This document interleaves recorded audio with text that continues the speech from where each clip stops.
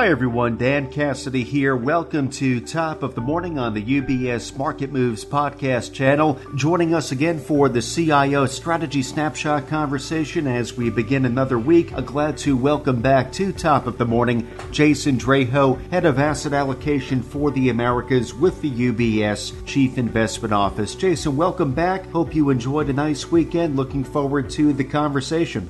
Yeah, good morning, Dan. Good to be here. So, Jason, we begin another week. I know we're coming off what was a turbulent week prior, and when you think about it, with all of the turbulence that investors have endured throughout the course of 2022, many at this point are understandably so wondering, well, when might the bottom be reached? I know that's very difficult to call, though last Friday, the Chief Investment Office did downgrade its market outlook for the next 3 to 6 months. So, Jason, as we start off here, can you begin by explaining to us the factors that led to this change in view? So if you think, historically, what are the conditions that need to be in place to get a market bottom? And we kind of go through the list, and we think none of these factors have really been sort of achieved yet. So first, inflation isn't really rolling over. We saw that with CPI last week, where core inflation made a new cycle high. So it actually surged past its peak earlier in the year. And it was fairly broad-based. So that would suggest inflation, at least headline is coming down, but the core numbers, the sticky measures are still quite there. That means the Fed has to keep hiking. We saw with market expectations and pricing ratchet up, what is anticipated for the rest of this year and to next year. So I think 75 basis points in early November is pretty much a done deal. I think the market's debating whether it could be 100, but I think 75 is very likely. It's a coin toss if we would get 75 or 50 in December. And then I think, what we would have thought is maybe they would pause there. Now they're unlikely to have enough data points at that point to say we're done. So I think that puts February 1st, and the next off film meeting after that, certainly live, and the market's pricing for another hike there. So all this caused the market to price more Fed hiking. I think a pause, anytime soon, or a pivot, this calendar year looks quite unlikely, barring something really unexpected. And typically you need the Fed to stop hiking to get that sort of market bottom in place. Because the Fed's going to keep hiking, that means more downside risk to economic growth and economic activity. And even prior to last week's news, I think the market wasn't fully pricing in the potential downside to earnings, and in terms of credit spreads, also not sort of widening out enough to sort of warrant, I think sufficient risk premium for the potential coming challenges on economic growth. Just on that front, simultaneously to our kind of downgrading our view for the market, we did take down our earnings forecast for next year. Where we were anticipating for the S&P 100 earnings growth of 3%. Now we're anticipating it's going to be minus 4% on a year-over-year basis, which is typical. What you get a recession, growth would be negative. For recession, only minus 4% is relatively mild. So certainly the risk is that the earnings growth could actually be worse than that. And the final thing is the valuations right now are certainly cheapened up, but they're not necessarily pricing in a lot of cushion for a more significant downside. Point where you could say, yes, there could be more challenges ahead, but stocks and credit is so cheap that I'm willing to buy because I think, over the medium term, I'm going to get paid enough. So when you think about all these things, from the Fed still hiking, growth expectations are not fully reflected in market pricings, valuations aren't super cheap. On top of that, there's heightened financial stress and poor liquidity across different markets.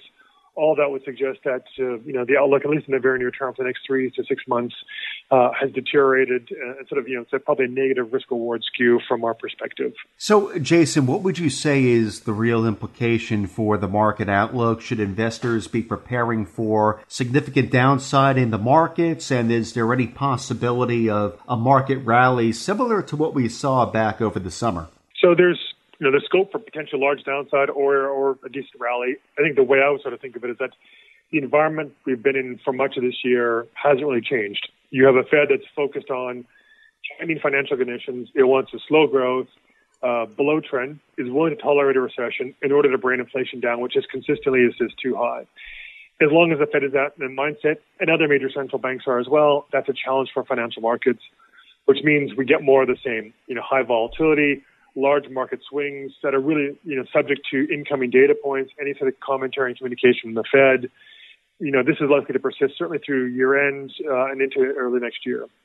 It does feel like investors have been sort of waiting for something to kind of break out of the range you've seen for the S&P 100 from 3550 on the low end, to all the way up to 4300, as you mentioned this summer during the rally, to really kind of break out of that one way or another, something has to change, whether it's inflation sort of breaking clearly to the downside, the labor market breaking in a way that it becomes much cooler, or you get financial markets breaking.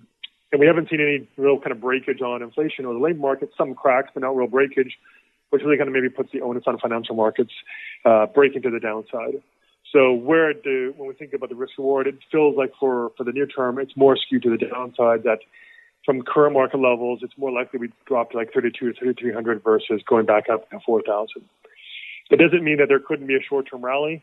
Investor sentiment is poor and positioning is light. People have de-risked their portfolios, whether that is sort of more institutional investors that take a long-term perspective, a long-only perspective, or hedge funds that move around a lot, kind of fast money. Across the board, they've de-risked quite significantly. That was the same case back in June. So any sort of favorable data or comments from Fed officials that suggest they're easing up on tightening, you can certainly see markets rally fairly quickly on that regard. At the same time, though, there's poor liquidity in the markets, and as we move towards year-end, especially in December, when people really don't necessarily want to take a lot of risk going into year-end, you get big potential moves in markets on any sort of negative news. This is what happened in December of 2018. So I kind of think of it as the technical support, the positioning support is that it kind of could help markets going higher, like taking an escalator up. But poor liquidity means you're taking the elevator down very quickly. So there's that component. The other difference between now and the summer is the final sort of fuel to the fire in the summer rally was that people started to believe that there could be kind of a soft landing. And briefly, there was talk of a Goldilocks environment where inflation is going to start to come down rapidly. The labor market is quite strong. The Fed is sort of dialing back a little bit of its rhetoric. And that was really what sort of escalated things in August time period. Right now, given the inflation outlook is not really improving very quickly, and you have central banks that are much more adamant about bringing inflation down, I think the conditions and the beliefs that investors would have about a soft landing, it's just going to be much harder to achieve. So technically, you can get some rally for a short period of time, but it's more likely to be a bear market rally until we start to see sort of fundamental changes in the market. The technicals alone can't really sustain a rally beyond a certain level or for a certain period of time. Jason, that covers the short view in 3 to 6 months. That takes us into the beginning of 2023. Though, thinking out a bit further, what about the medium to long-term outlook? Is that pessimistic, or is there reason there for optimism? So I think the further you look into 2023, there's reason to be more constructive and optimistic about risky assets. So just to give some perspective, in addition to taking down our earnings forecasts for next year, we've revised our price targets for the S&P 500, bringing it down to 3,700 for June and then 4,000 for December. So relative to the current levels, and if we look at where the markets will kind of trade on Monday, that's low single digits, 1-2% type of returns between now and June over the next 8 months. But if you look until the end of next year, total return is somewhere in the neighborhood of 10%. And I think the risk is probably more skewed to the upside versus the downside at that point in time. So that is to me, is a positive kind of medium to longer term outlook. And for those investors who do have that long-term focus, and they're diversified, this is actually, a relatively good environment that we think on that sort of 12 to maybe 18-month time horizon. If we look at some of the underlying data, you are seeing signs of the labor market is softening. We had a big decline in the job openings for August. Wage growth for September was moderated, and the most recent measure of the Atlanta wage tracker, which people are following closely, did decline from 6.7% for August to 6.3% for September, so a decent decline there.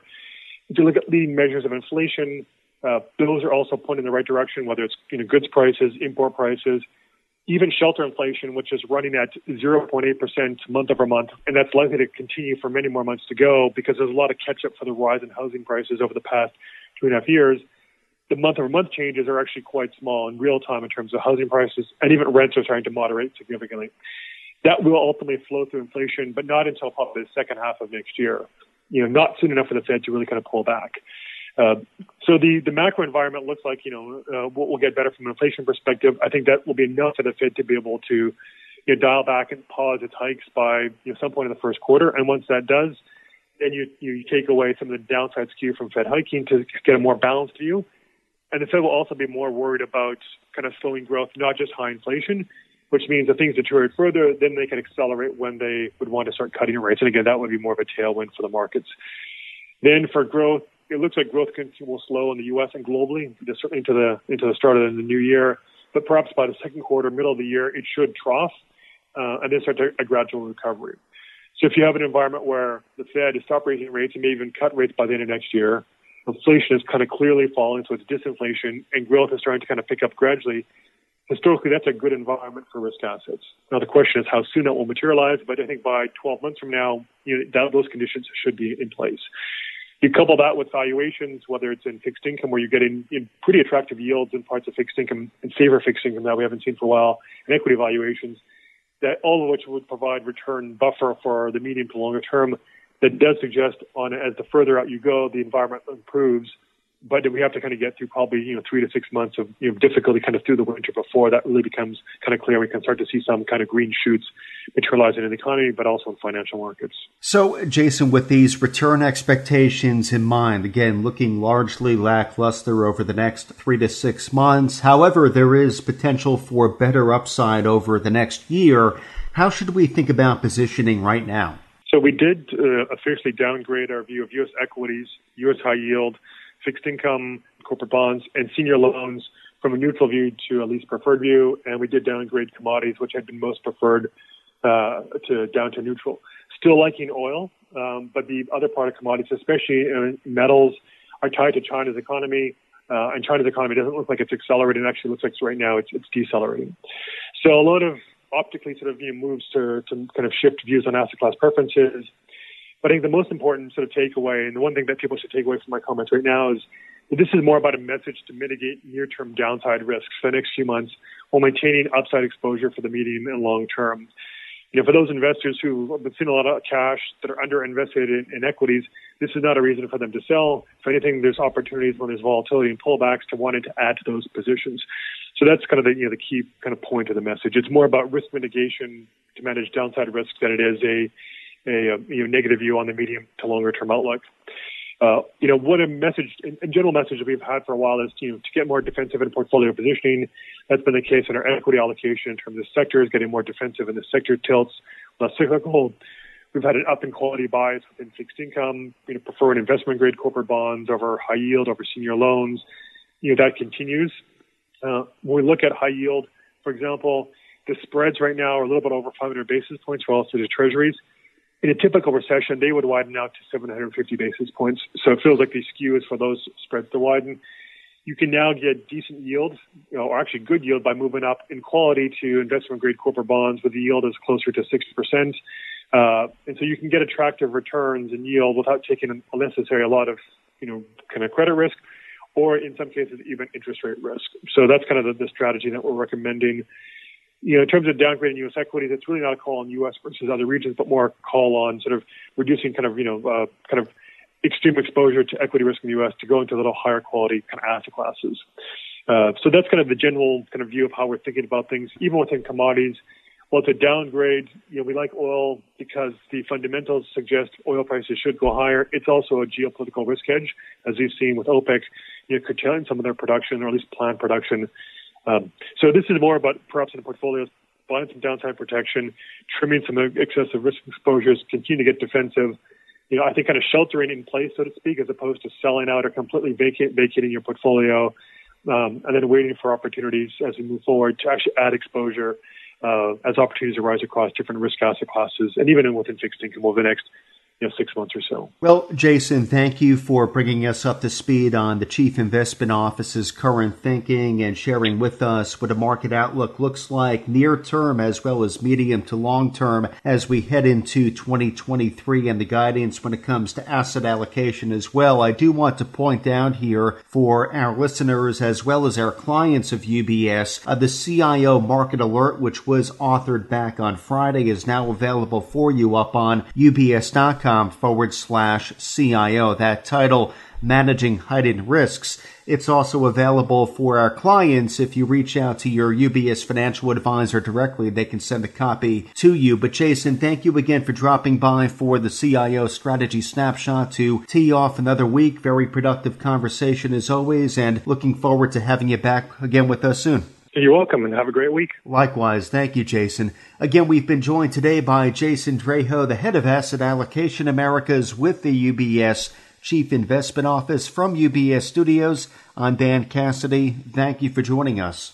UBS Chief Investment Office's investment views are prepared and published by the global wealth management business of UBS AG or its affiliate, UBS. This material has no regard to the specific investment objectives, financial situation, or particular needs of any specific recipient and is published for informational purposes only. As a firm providing wealth management services to clients globally, UBS AG and its subsidiaries offer both investment advisory services and brokerage services. Investment advisory services and brokerage services are separate and distinct, differ in material ways, and are governed by different laws and separate arrangements. In the USA, UBS Financial Services Inc. is a subsidiary of UBS AG and a member of FINRA SIPC. For information, please visit our website at ubs.com/working with us. For a full legal disclaimer applicable to the independent investment views produced by UBS, please visit our website at ubs.com/CIO-disclaimer.